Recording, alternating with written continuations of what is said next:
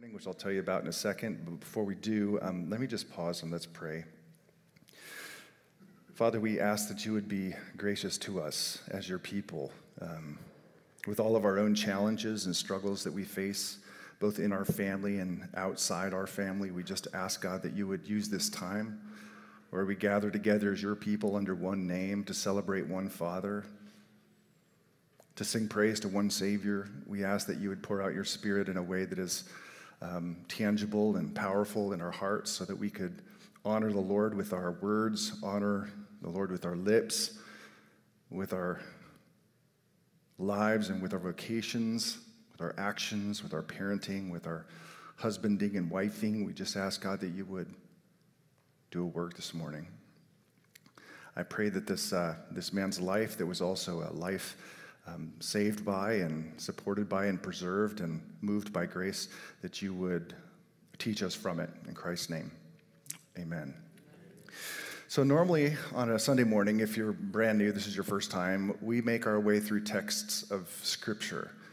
We're in the middle of, actually not a middle anymore, we're at the tail end of a series on the book of Revelation, and next week will be the final message in chapter 22. But we have in the past paused on the Sunday after Reformation Day, which was November 1st, to do kind of a biographical sketch of a Christian from the past, with hopes that their lives will teach us. And just in case you're wondering, is Dan going to use any scripture? I will. I will weave scripture in here. We're going to be looking this morning at the life of John Williams, not to be confused with the composer, okay? The one who wrote the scores to Star Wars and E.T. and Raiders of the Lost Ark and the 1984 Olympic fanfare theme. No, we're talking about John Williams, who was born in England in the year 1796, a missionary. And we thought it would go really well with having Africa New Life here. But let me say by way of caution, it's dangerous at times to lift up a saint in a couple of ways. One danger is lifting up a saint in a way that detaches him from the grace of God that enabled him to be and do what he did, in which case we elevate a man, and not the grace of God that made and moved in the man. And when we lift up a man and say, wow, he was a great guy, in the end, we may feel inspired for a moment, but at the end of the day, we'll find ourselves discouraged because we'll think, whoever could live up to that? So this has to be bathed in the grace of God. I guarantee you, if John Williams was here today, he'd say, I, like you, am a clay pot, and all I offer to the Lord is broken obedience. And God took it and did something great.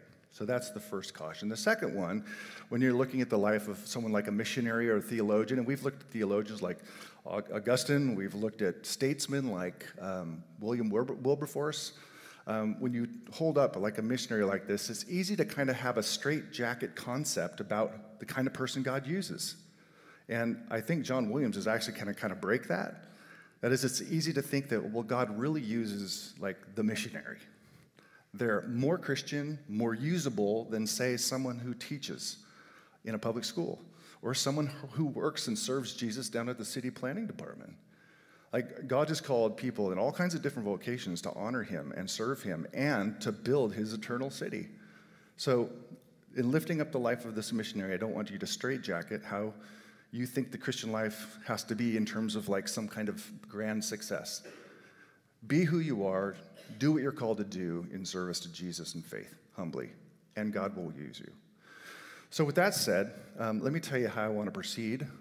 Obviously, with the limited time we have, I'm just going to hit a couple high points in his life. If you want to read more deeply, which I hope you will, there are plenty of biographies out there. You can read his own journals from his expeditions and his narrative of his expeditions, which most of them you can get online free as public domain. I'm just going to hit the high points of his life, and I want to provide 5 reflections. Reflections that I think we can take home today without having to go and be a missionary, okay, on his life. So I told you he was born in 1796. I have a lot of dates in my head right now, so if I get one wrong, don't crucify me later, okay? 1796, he was born in a town just outside of London, England. At the age of, I think it was 17, he was on a Sunday morning planning on going out and drinking beer with his buddies. okay? And this lady approached him and said, hey, why don't you come with me to church? Beer with buddies? Go to church. Didn't want to go to church, but his buddies didn't show up. So guess what? He went to church with this lady, and he thought, well, I'll just make it through, sleep through this droning sermon. But the opposite happened. The pastor was preaching from the Gospel of Mark, chapter 8, verses 36 and 37. And this text has been used for other people's lives to launch them into mission work too, where Jesus asks his disciples this profound question. He says, for what does it profit a man to gain the whole world and forfeit his soul? For what can a man give in return for his soul? And the point is like, listen, what does it really matter if you get everything? If you have the house on the hill and you have 2 cars in the garage, everything's paid off, you have a great retirement plan, you have a wife, you have kids, you have it all. Is there any profit if that's all you have and you give up your own soul? And of course, the assumed point is no, it's not worth it. It's not profitable at all. To be super successful in this life and forfeit your own soul, it's like building a sandcastle only to see it washed out with the tide. That's it. There's got to be something more. Actually, Christian life is about giving your life away so that you find your own soul and your soul receives salvation. So he heard this, preacher preached this. And like God does at different times, and God is the one who's sovereign over the moment when he cuts to your heart through a text of Scripture. And he knew at that moment, I need the Lord. Like, he wanted to drink beer with his buddies and studies in church. Next thing you know, he's like, I got to give my life to the Lord. I got to trust the Lord. And a fire began in his soul. Like I said, 17 years old, 18, 14. And those around him could see the fire in his soul for the Lord, just like starting. And so a pastor, a reverend by the name of Matthew Wilkins, decided he was going to disciple this young man. So he made him part of what they called, let's see if I can get this right, Mutual Improvement Society. All right? Mutual Improvement Society, where they would study. They would study the Bible, they would study ministry in preparation for ministry. But it was not an official, like, institutional degree or anything like that. Just began discipling this young man. At the time, though, understand that John Williams had a blue-collar vocation. He was being apprenticed as a foundry worker. That is, to work with metal. He loved to fabricate and engineer things. So by our standards, he would be a blue-collar, hands-on kind of guy. But he's being mentored by a pastor. And then he hears a story from this pastor about how 30 missionaries went out to the Polynesian Islands, Tahiti, Bora Bora, that kind of thing. And back then, you might think, oh, that sounds great to go on a mission trip to Tahiti or Bora Bora, sip Mai Tais on the beach, that'd be wonderful. And should I say that some of the modern myths about how island people lived back then, kind of the glorification of they lived in harmony and peace, was absolutely not true in the Pacific South Pacific. They were brutal, they killed each other, and they ate each other. Of those 30 missionaries that went down 20 years before this event where he's 18, 14, 15 or so, only 3 came back. But here's this young 18, 19-year-old who says, I want to go. I want to go to the Polynesian Islands and be a missionary. He has no formal training. He has no institutional degrees. He has no bachelor's, no master's. But he has been discipled by a pastor. And his skills, blue-collar skills. 1816, he submits an application to the London Missionary Society.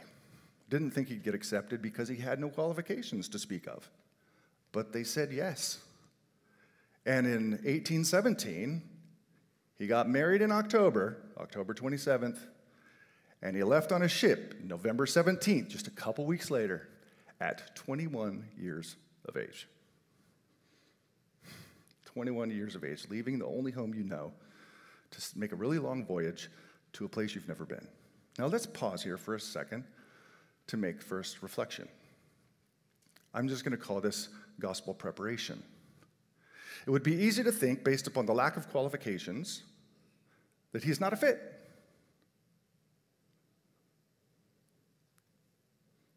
But what we're going to see is he's precisely a good fit. That God had been preparing him, and in some sense, he was prepared. There is a need, and which is why Africa New Life has a college. There is a need for preparation. You can't just send somebody out with no training at all. But you see in the life of John, I see in the life of John Williams, this preparation by both providence and discipleship. We're going to find in a couple of minutes that his skills and abilities as an iron worker, as a manufacturer, as a kind of fabricator of sorts, is not by accident. Teaching me that God makes no accidents in a person's history.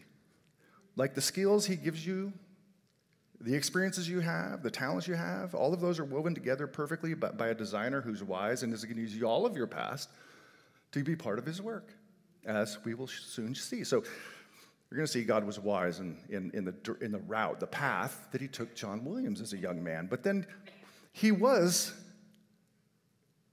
discipled. He spent better part of 3 years with a pastor, regularly being trained. See, there's two extremes, which I think both are wrong-headed. The one is to say, hey, wow, you love Jesus, just go out and be a pastor somewhere with no training whatsoever. That's stupid. You'll mess yourself up and others. On the other side is the belief that, well, you have to have 13 degrees before you can go and be a pastor or missionary, and that too is wrong. God has never been limited by institutional education. Jesus that we know of had no institutional formal training. Neither did his disciples, who were blue-collar guys. Now, this isn't to disparage institutional training. Africa New Life is doing a great thing, and that is an institution. However, God is not limited to that, right? But he was discipled, just as Jesus' disciples, his blue-collar dudes, spent 3 years under his teaching, watching him, listening to him, and ultimately seeing him pay the price for what he was teaching. So he was prepared. This is just to say, and I think a big piece of where all of us need to self-examine is to say, am I discipling somebody? Am I being discipled? It's really important for us to know the gospel, love the gospel, and then be able to share the gospel. So this is just the first reflection, is just how God has crafted this man. So they leave 1817, and they make their way down to their first port of entry to pick up supplies, which is Rio de Janeiro, Brazil. Okay, so you just got to kind of think in your map. I'm doing this from my perspective. Yours would be the opposite. Down to South America. So they cross the Atlantic, and guess what John was doing at the time? His wife was sick on deck because she got motion sickness. That's horrible. Newlyweds, motion sickness. He's in the ship studying the hull. He's just like a fabricator. He's a person who's an ironworker. He's like, how is this thing made? And he spends his time studying the ship. That's because he's passionate about stuff like that. Well, they arrive. I don't remember exactly how long it took to get to Rio de Janeiro, Brazil. But something happened there that teaches us about the heart and the gospel of John Williams. Now, some of what I'm going to say is going to be or touch on the controversial, even political. But I mean what I say sensitively, and I mean to make a theological point, not a political one, in what follows. One of the things that he sees, John, when he goes ashore, is he sees firsthand African slave markets. African slave markets. And this is what he says about the experience. This is one of the oldest biographies that was written by him, who quotes him. Having occasion to go on shore again, we passed through the slave market. Oh, it is shocking beyond description to behold. They are kept in open places like our potato shops in London, like selling a piece of fruit. And about 20 of them together, they differ in their ages from 10 years to 50. And we're sitting on forms, 10 years old. What is that, 5th grade? He sees this, people being treated like animals. Continues on, he says, we saw some with very heavy irons around their body and legs, others with an iron ring around their necks with upright pieces of iron on each side, and a projecting piece like a fork behind. Thus are our fellow creatures. Notice what he says, fellow creatures. The language tells us he sees them as fellow creatures, like himself. Treated in this idolatrous place. When I came home, I could not help weeping bitterly at the very affecting sight I had that day witnessed. So here you have this 21-year-old who's weeping because he's seen the slave trade. Call this racism, up front and personal, probably for the first time in this brutal context. But here's the thing. This tells you about his heart and his theology. He didn't just go home and weep. He went into that market, and guess what he did? He preached. Some of what he preached has been recorded. He said, every one of you will have to give an account to the living God for the way in which you treat other human beings. This is a Christian message of, listen, whatever the courts of man have to say, the fact of the matter is you're going to stand before God for treating these people this way. They told him to shut up. Those involved with the slave trade, shut up. And he refused. I'm going to keep preaching. 21-year-old. Courage, the heart, huge heart of courage. Until some guy assaulted him with a knife. And he had to flee and escape. Now, this is the touchy part. What would motivate a white man from England to risk his life and speak out against the injustice of those who were in stocks and chains, who had black skin? Why would he do it? Let me tell you why he didn't do it, why he didn't stand up for injustice. It was not because he was woke.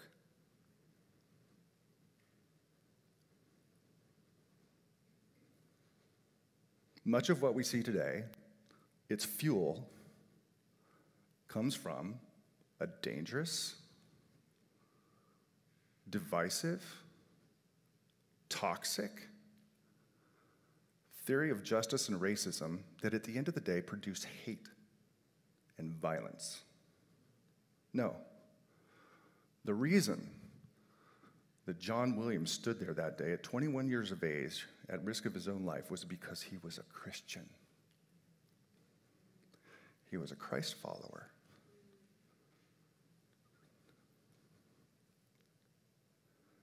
Think about this for a second. A life that's saturated in the scripture, that's been well discipled, understands the merit and the worth of human life. We have the doctrine of creation and doctrine of redemption, both of which John knew well. It's part of why he was going to the Polynesian islands. You know, our doctrine of creation teaches us that God created us all in his image and therefore are equally valid and noble objects of God's love. Rooted right in the beginning, first chapter of Genesis, the value of human life, every human life.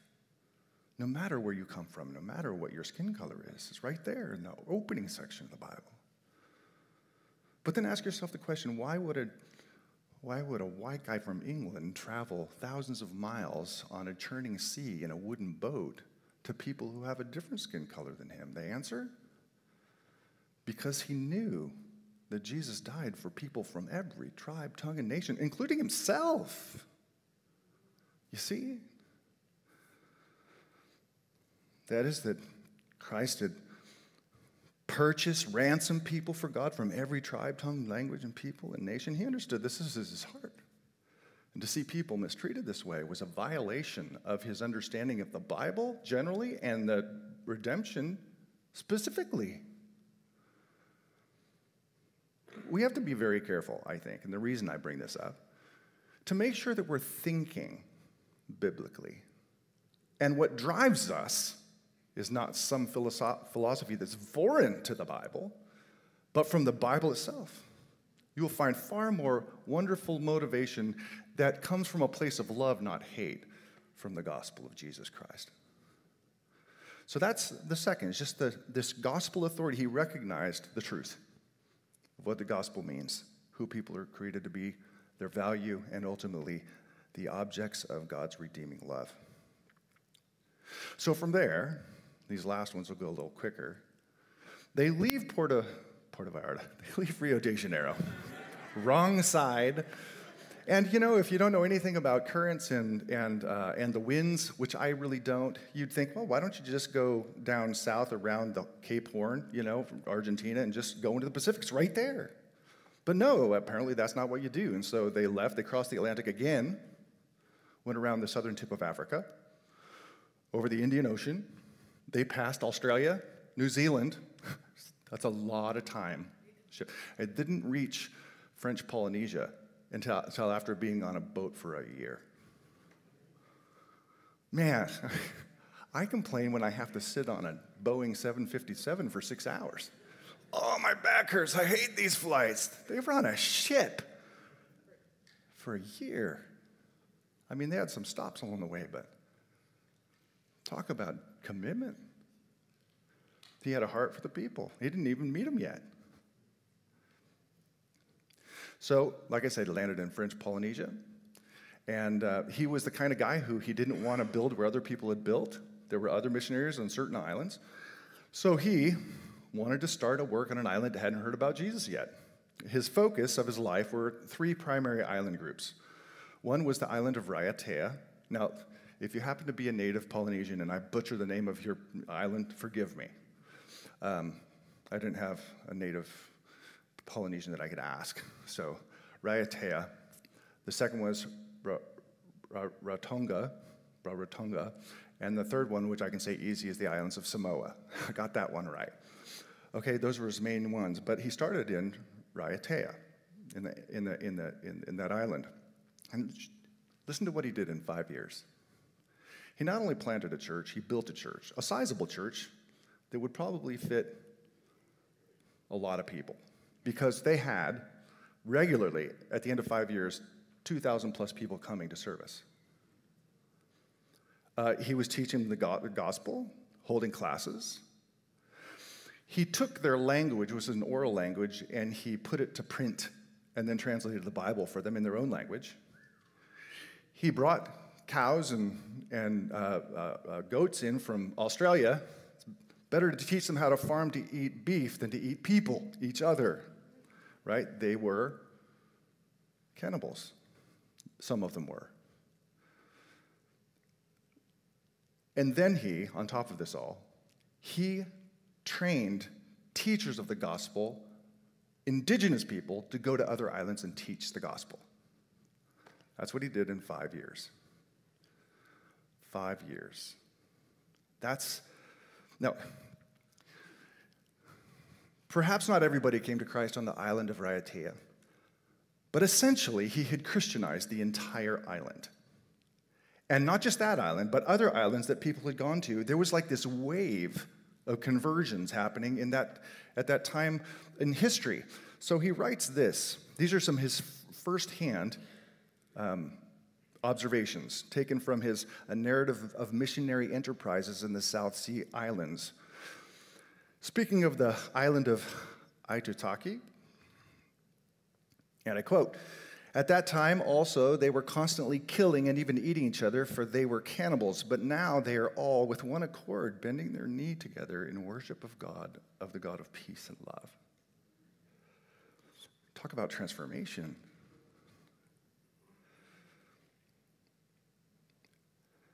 Same island, he says, "Not a vestige of idolatry was to be seen. That is, they would bring their wooden idols called mares, and they would bring them to burn them or throw them into the sea.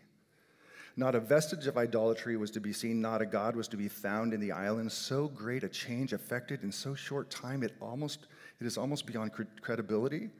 But we witnessed it with our eyes and exclaimed, 'What hath God wrought?'" There's the grace. It's like when you know you can't explain something from what you did. You're like, this is amazing. This is what has God wrought? I'm so immediately surprised at what's happening. He was at the right place, the right time that God had determined.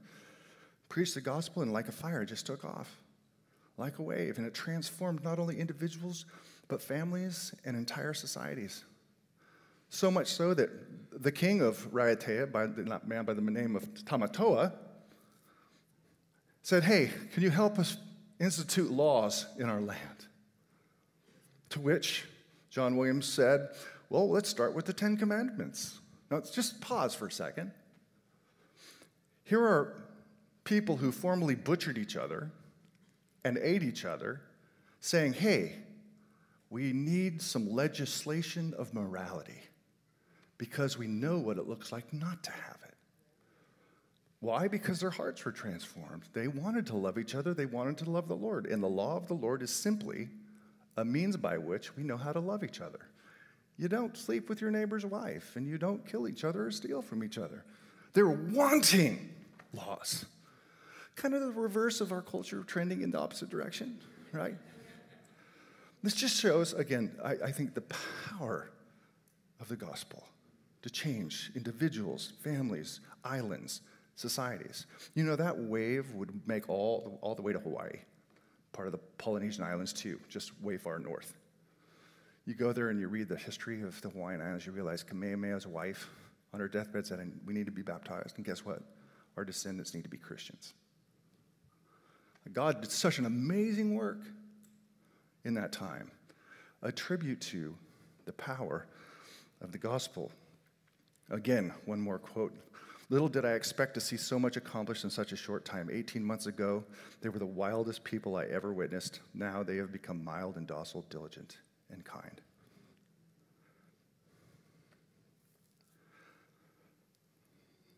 That's the power of the gospel. We can't forget this. It's knocked down walls, fortresses, brought people to life, brought people from hate to love, from people who were demanding service to servers. This too is from the scripture, is it not? For the word of the cross is folly to those who are perishing, but to us who are being saved, it is the power of God. Paul wrote, I'm not ashamed of the gospel of Jesus, because it's the power of God to salvation. It has unspeakable power. And they never used a sword, a musket, nothing. They just went with a message, and it washed over the islands. That's the power of the gospel. That's part of the big story for me. It's just like, man, that's amazing.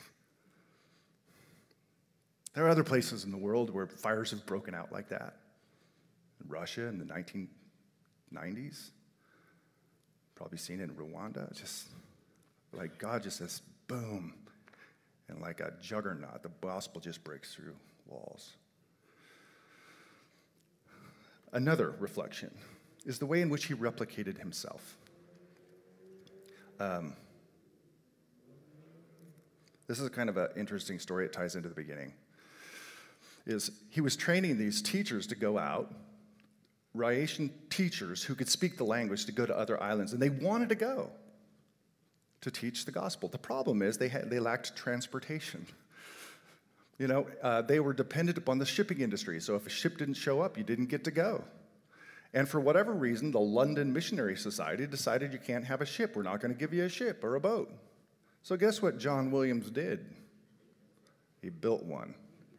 Guess who gave him the skills to do that? All those years working in a foundry, learning how to engineer things and fabricate things, not wasted. He built a ship, and he would drop missionaries, indigenous missionaries, off in the islands to start the work. And it just took off. Replication. There's a point of application here. You don't have to go to the Polynesian Islands to replicate yourself. If you've been a Christian and you know the gospel, and if you don't, hey, get discipled. Find somebody to teach you, mentor you. But the fact of the matter is you could be replicating yourself here. What you've received, give to others. That's exactly what Paul instructed Timothy to do. Right here in 2 Timothy chapter 2, verses 1 and 2, he says, You then, my child, be strengthened by the grace that is in Christ Jesus, and what you have heard from me in the presence of my many witnesses, and trust to faithful men who will be able to teach others also. And you see this work. John Williams comes to faith and then is mentored by Matthew Wilkes. He then goes out and he's now discipling Raiateans who are now going up and discipling other people in other islands. That's how it's supposed to work. If you just leave it to the professionals and the pastors and the missionaries, it won't work. You and I have a personal responsibility to replicate your faith in other people. I know that's a work of grace, so you can't control it, but we're supposed to be part of that process. Now, I've painted a really rosy picture so far. Like, man, this is exciting, I want to go. Of course, Tahiti looks a lot different now than it did back then. Not that I've ever seen it, but I've seen pictures. But it was also very hard. And this will bring us to the final point. And not only was it hard to get there, but John and Mary would have 10 children. 3 would survive. And a shout out has to go to Mary, his wife, often underemphasized, underrecorded in history, who supported John the whole time and dealt with a loss of 7 children. And nowhere have I read that she was angry at God. They understood that you give your life to Christ, which includes all you own, it's his. As hard as it may be, and as much grief as that would have had in their hearts, the fact of the matter is, she understood who it was for in service to Christ. It's Mary and John. There were islands that they went to that weren't nice. So one particular one that I will read you a quote from, and this is the 5th reflection, it's just how God uses suffering in connection with the gospel. This is the island of Mangaea. He sent some of his trained teachers of the gospel, who were indigenous people, to the island. Now you have to picture, they parked a big ship out off the shore, and then they send a little boat in, with them. Then they get off on shore, and the island, they're usually pretty careful, because the islanders were kind of twitchy, couldn't tell if they were going to lick you or bite you, kind of thing, like a Doberman pinscher, not sure. Well, he had a group that went off onto the island, and sure enough, they were attacked. And this is what he writes. He says, but what completed the catastrophe was their conduct to the poor females of the group, their teachers' wives, whom they carried into the woods and were proceeding to treat with great brutality when, terrified at the report of a small cannon which we fired from the vessel. In other words, they fired a cannon and it scared them off. Good use of cannon fire. They ran away. We immediately sent the boat and brought our people off to the vessel, and certainly their appearance was truly deplorable. Their hats and bonnets had been torn from their heads. They'd been dragged through water and through mud, and their shirts and gowns were hanging in ribbons about them. So there was loss, and there was pain and suffering in the process, and it still went on. But that wasn't the worst part, and this, I'll bring John's story to a close. John went back to England to give a report, almost 2 decades after being there. He returned to England for the first and last time and wrote his narrative of expeditions, studying coral and rocks and volcanic stuff, as well as what's happening with the natives in the gospel. Very love to learn, inquisitive. And then he made the voyage back, probably another year. Year's 1838. And true to his desire to see the gospel go to new islands, he set his sights on a group of islands called the New Hebrides. Hope I pronounced that right. He and his friend, James Harris, and they did their cautionary thing and their praying and all that and decided they were going to go ashore. They went ashore and they were attacked. And John Williams was clubbed to death and later found out he was cooked and he was eaten.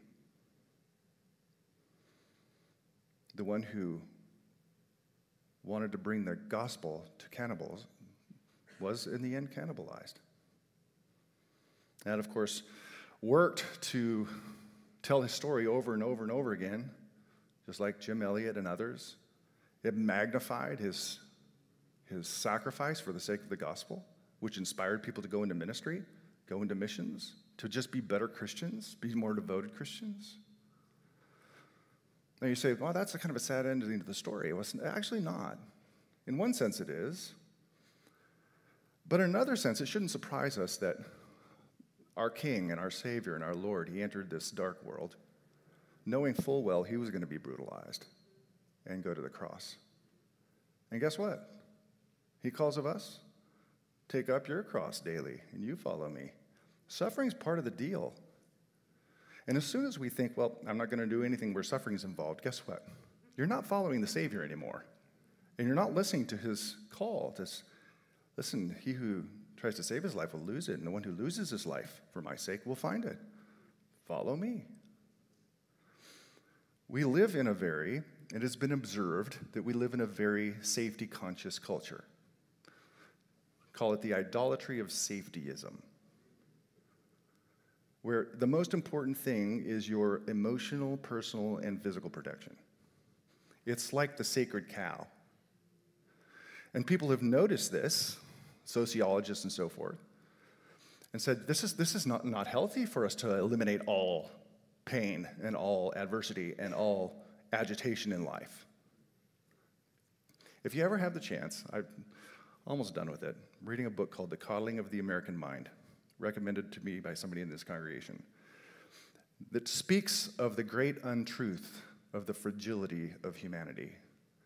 That everybody's so fragile, like little tiny candles, that you have to keep the wind from blowing. Do it with your kids, do it with each other, do it on college and university campuses. Don't bring in the speaker, otherwise you might intellectually or emotionally harm somebody. A culture of safetyism. The author writes this.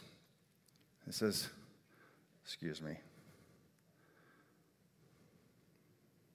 a culture that allows the concept of safety to creep so far that it equates emotional discomfort with physical danger is a culture that encourages people to systematically protect one another from the very experiences embedded in daily life that they need in order to become strong and healthy. You go to the gym, it takes pain to gain, right?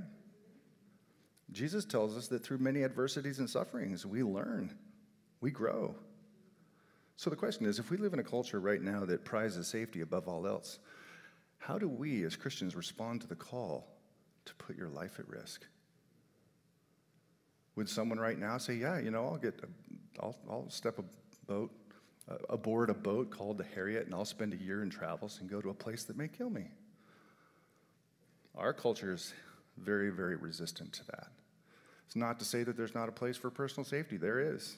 We should protect ourselves and one another, but not at all cost. There is something we prize higher than personal safety, and that's the gospel of Jesus Christ and Jesus himself. Am I right? So listen, the simple, taking all these things, you have this gospel preparation, and you have, this gospel authority. He understood. He was driven by it. You have this principle of gospel power, seeing it take over lives and countries, and this principle of replicating yourself, but at the end of the day, being willing to suffer for it. How are you going to respond to this? What is God calling you to do? It might not be boarding a ship, but, beyond your fears and beyond your concerns and anxiety, what has God called you to do? And just take that step. It's always a first step, right? His first step was on a ship. It wasn't onto a shore where he would be eaten.